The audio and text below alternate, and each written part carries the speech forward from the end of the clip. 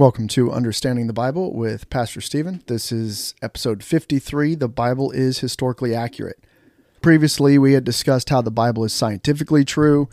And the next episode, I talked about the scholarly reasons we should read the Bible, the moral reasons, the logical reasons. And then the next episode, I talked about how there are zero contradictions in the Bible, and I disproved some of the main contradictions that people pretend that there are. So this episode will discuss the historical accuracy of the Bible. And I want you to listen to something really quick right before I do that. It's like a 30-second clip from Instagram. If people say, yeah, what's the difference? You know, what, the Bible's just another book. No, first off, that's wrong. The Bible's not a book. The Bible's 66 books. 40 different people wrote it. Over 1,500 years, there's never been a book like that in history. Ever. Does that make it the Word of God? No. It just means it's worth considering. Because there's never been a book like this. Gives you some reason to consider it over the others. Well, how about history? For hundreds of years, archaeology has used the Old Testament and New to find buildings, to find people, to find civilizations, to find kings that didn't exist or they didn't think they did. And suddenly the Bible said they're there, and they dug it up, and there it was. Does that make it the Word of God? No. It means it's historically accurate. Real people really existed and really wrote down what they saw. It's worth considering.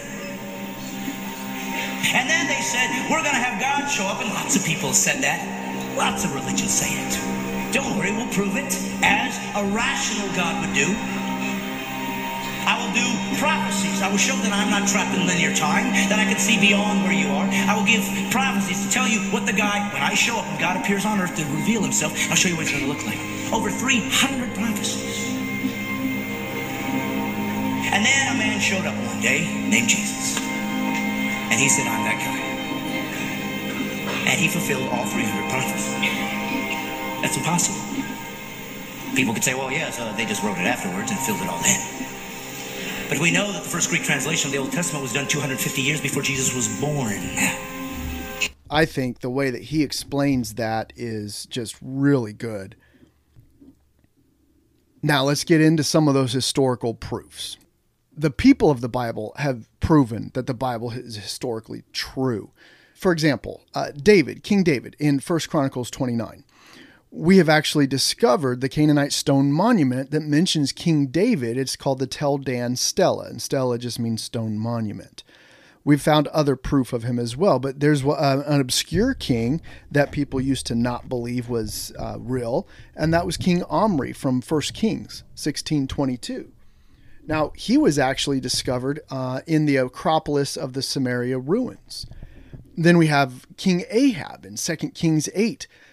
King Shalmaneser III of Assyria wrote about him. And then we also find King Ahab in the Mesha Stela. So there's lots of people in the Bible that we have actually found evidence of in history. And the reason why that's so important is because for a very long time, at least in modern times, people have said that the Bible's fake. It's just a bunch of fake stories. A bunch of people wrote the Bible. They made up stories, or they embellished the truth, or you can't really prove the Bible. Well, these people that have been found historically to have actually lived in the time period and in the places that the Bible talks about backs up the accuracy of the Bible. So there's a whole bunch of them. King Jehu in 1 Kings 16, the black obelisk that was discovered actually proves who he was. Joash in 2 Chronicles 25, the Tel Arima stele is in the Iraq Museum in Baghdad. There's many others: Jeroboam II, Uzziah, Menahem, Ahaz, Pekah, Hoshea, Hezekiah, and this one's really cool. I wanted to talk about this one. Hezekiah, it was doubted that he was real. Nobody'd ever heard of him, okay, as far as archaeology and science goes. 2 Chronicles 32 talks about him, and historically people said, well, here's proof that Hezekiah, the whole Bible story, is made up, because the Bible talks about a tunnel that he built and nobody had ever seen it. So we're talking modern times, nobody had seen this tunnel, right? So 2 Chronicles 32 verse 2, it says, and when Hezekiah saw that Sennacherib was come and that he was prepared to fight against Israel or Jerusalem, he took counsel with his princes and his mighty men to stop the waters of the fountains which were without the city, and they did help him. So there were gathered much people together who stopped all the fountains in the brook that ran through the midst of the land, saying, why should the kings of Assyria come and find much water? Basically, they were preparing to be besieged behind the walls of Jerusalem, and they didn't want the besieging army to have access to water. Now, he built a tunnel to bring water inside Jerusalem under the wall, a hidden tunnel to a pool inside the city so that they would have fresh water, but the enemy outside the city gates would not. And that's in 2 Kings 20, verse 20. And the rest of the acts of Hezekiah and all his might, and how he made a pool and a conduit or a tunnel and brought water into the city, are they not written in the book of the Chronicles of the Kings of Judah? So it's from the Gihon Spring to the southwestern side of the city that the pool of Siloam. It was thought to be a fake story until 1867. Sir Charles Warren discovered the tunnel. Now there's an inscription, the Siloam inscription in stone, 20 feet from the south end of the tunnel, wasn't discovered until 1880. And here's what part of it reads, quote, "Are there flowed from the water from the spring to the pool over a space of 1,200 cubits, and of a cubit was the height of the rock above the heads of the excavators." Now that stone that has that quote on it is in the Turkey Istanbul Archaeological Museum. In addition to this tunnel, and King Hezekiah, who had the tunnel built, the idea of a cubit being a unit of measurement was previously thought to be made up from the story of Noah's Ark. So nobody believed in the cubit until they found this at the entrance to the tunnel that measured the length of the tunnel by cubits. Towards the end of December 2015, archaeologists made an interesting discovery near the Temple Mount, and they found a clay royal seal, or a bulla, inscribed with the name of King Hezekiah. It had a royal motif and an Egyptian hieroglyph on it. That's in the Israeli Museum. It was also described, this besiegement of Jerusalem and King Hezekiah, on the Akkadian cuneiform inscription, or also known as Sennacherib's prism, which describes the siege, the tribute, and the battle with King Hezekiah, discovered in 1830 AD, and that's in the British Museum. Multiple proofs here for this king, with a story of the tunnel, and then the measurement, the length of the tunnel, which is really cool. And I'll go into that a little bit later for multiple reasons here. But it wasn't until 1867 that people realized this Bible story was true. So King Hezekiah's tunnel is just an amazing thing that I really love to talk about. But that goes to the second thing, not just the people of the Bible, but the locations and the events found in the Bible are actually found to be true.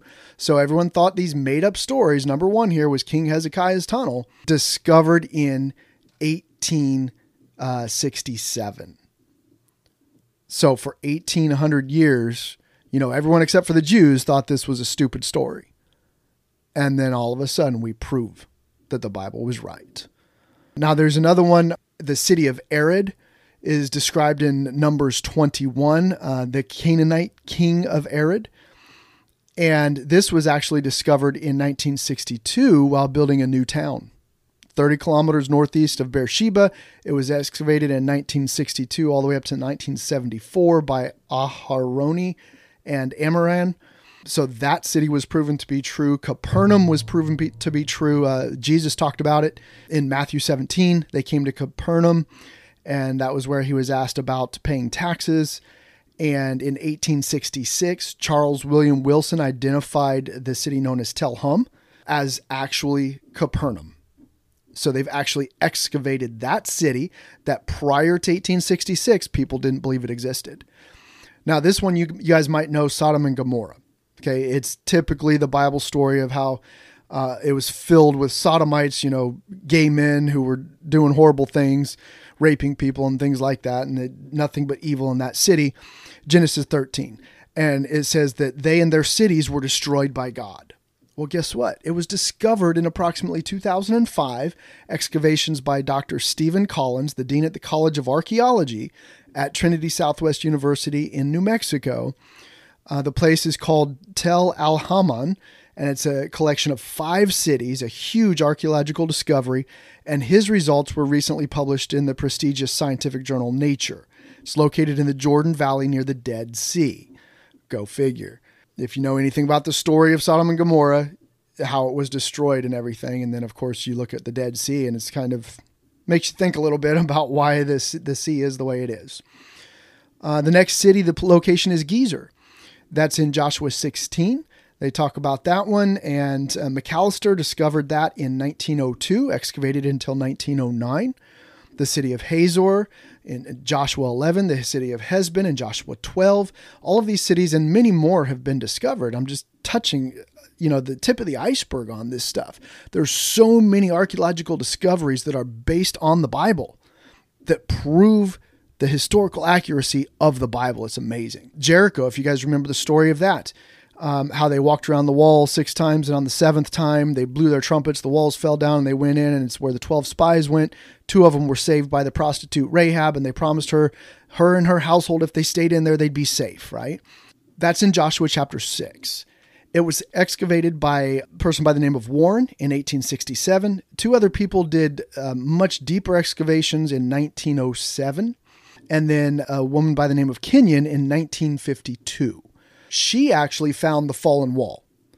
Under the direction of the British archaeologist Kathleen Kenyon, on the west side of the tell at the base of the retaining or revetment wall, she found, and this is in her words, quote, fallen red bricks piling nearly to the top of the revetment.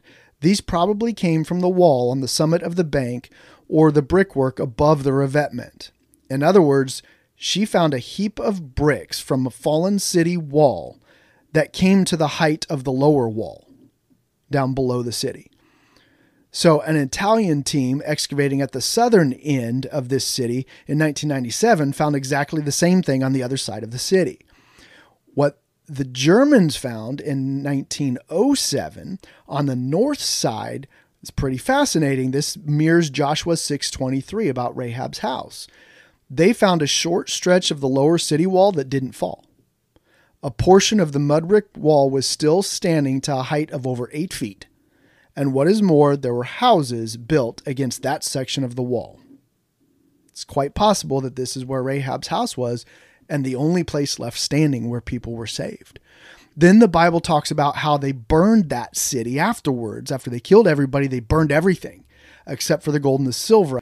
Kenyon described this devastation, quote, the destruction was complete. Walls and floors were blackened or reddened by fire. Every room was filled with fallen bricks, timbers, and household utensils. In most rooms, the fallen debris was heavily burnt, but the collapse of the walls of the eastern rooms seems to have taken place before they were affected by the fire. Even stores of grain, which is very unusual in archaeology to find burned grain due to its value. And in Joshua 6:24, it says, they burnt the city with fire, and all that was therein, only the silver and the gold and the vessels of brass and iron they put into the treasury of the house of the Lord. Now we're going to talk about Ai in Joshua 8. Dr. Scott Stripling used biblical records as a guide to locate the lost city of Ai. He told the Daily Star in 2019, quote, my work in archaeology in Israel has affected me profoundly as a believer. I already believed in the Bible, but as the years go by, I have seen hundreds of examples of synchronization between the material culture we are excavating and what I read in the text. This is a constant reminder that there is a God and that he left a record of his work in history. Now, if you don't know, the story of Ai is where they took out the king and hung him, and then they buried him under a pile of rocks at the entrance to the city. And I believe they found that pile of rocks as well. It's like 19 feet tall. It's insane, like an acre wide or half an acre wide or something like that. Anyways, other cities that have been discovered and proving the Bible accurate is Joppa in Acts 9, Nineveh in 2 Kings 19, Shechem in Genesis 12, Susa in Nehemiah 1:1. But let's go on, all right? There are artifacts found from Bible accounts, which is really cool. We talked about the unit of measurement called the cubit, and that comes from Noah's Ark. If you look at Genesis 6:15, God told Noah, and this is the fashion which thou shalt make it of. The length of the ark shall be 300 cubits, the breadth of it 50 cubits, the height of it 30 cubits. Prior to the discovery of the cubit in the 1800s, people thought this was a made-up sci-fi measurement for a sci-fi story of the destruction of the earth. Okay. Literally, that's what people thought. Nobody has ever used the cubit. It's retarded. This is a made up thing, right? Then the discovery of King Hezekiah's tunnel and the Siloam inscription proved that the cubit was a unit of measurement that was approximately 18 inches long that has been used since ancient times. Now, I remember in 1990 when I was in school and I started Googling this stuff, not Google back then, but I started researching this stuff, and you could find this information. Now, when you Google when was the cubit discovered, all you'll see is that people say the cubit's been used since like 3000 BC or whatever by the Egyptians and the Israelites and many other nations. So it's commonly accepted now. But even just 20 or 30 years ago, people did not commonly accept that. It was still a relatively new discovery. Very strange, but 1984, people delete things off the internet and hide the truth, just so you know. All right, so the next thing that people found, Revelation chapter 3, the church at Laodicea. This was found by a Turkish archaeologist named Simsek. He discovered sacred items used in Christian worship while excavating a house in Laodicea.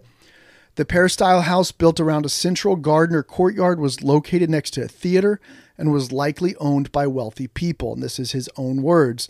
He concluded the house with a church will add to scholars' understanding of how Christianity spread in Laodicea since the middle of the 1st century. So even New Testament books are leading to archaeological discoveries.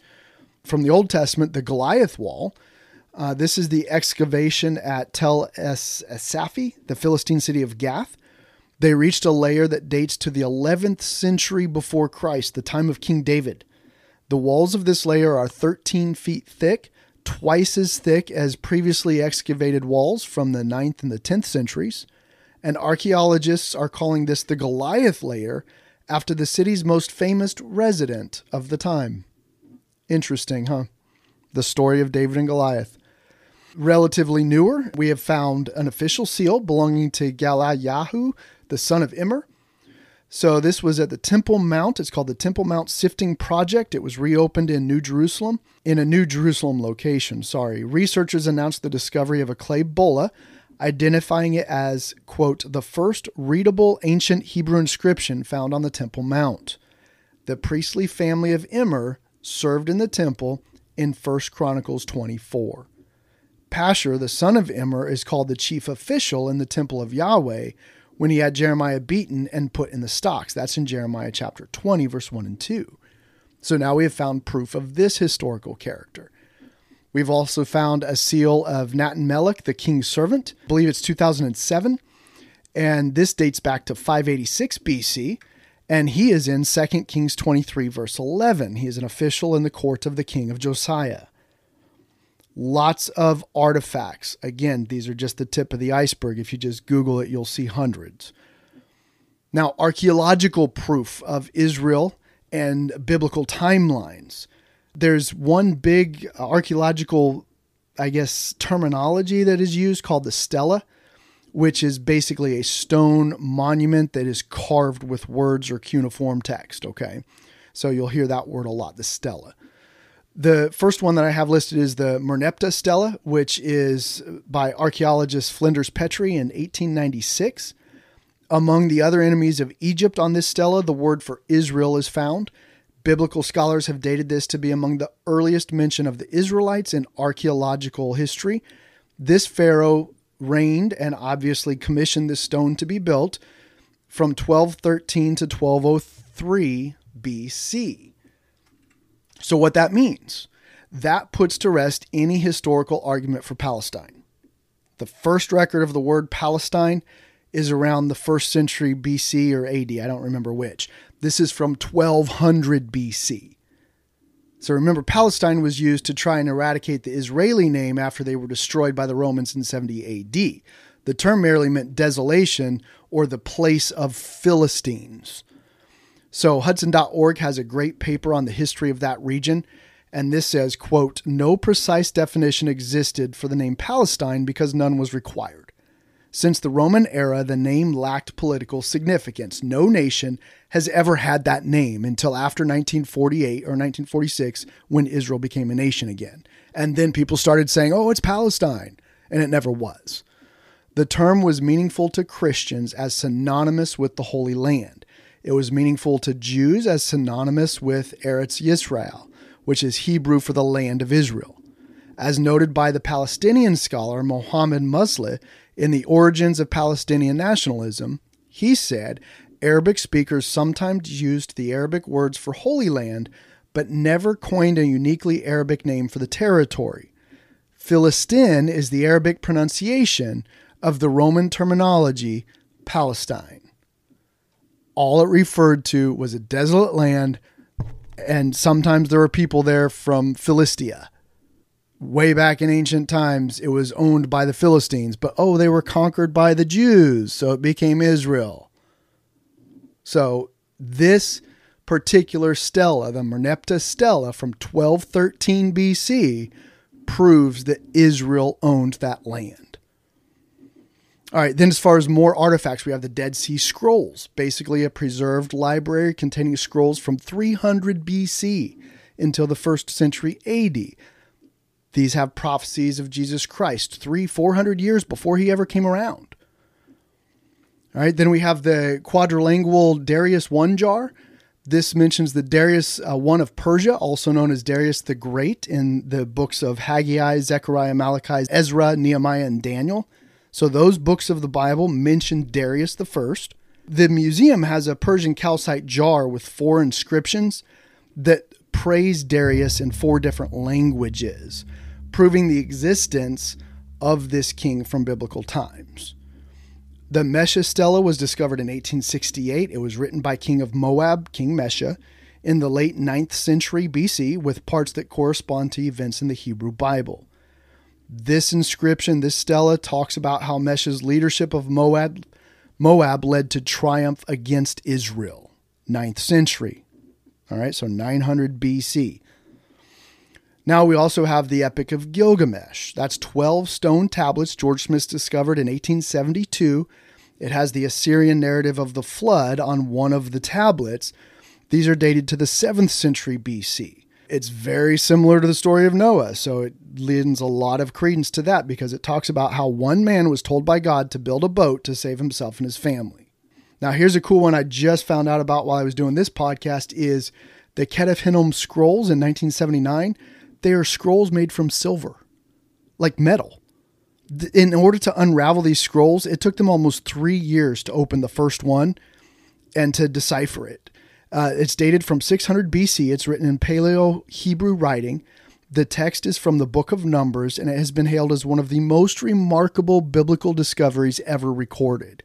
They predate the oldest Dead Sea Scrolls by more than 400 years, and therefore they're useful for textual criticism of the Bible, thus proving further the accuracy of our modern-day Bible translations.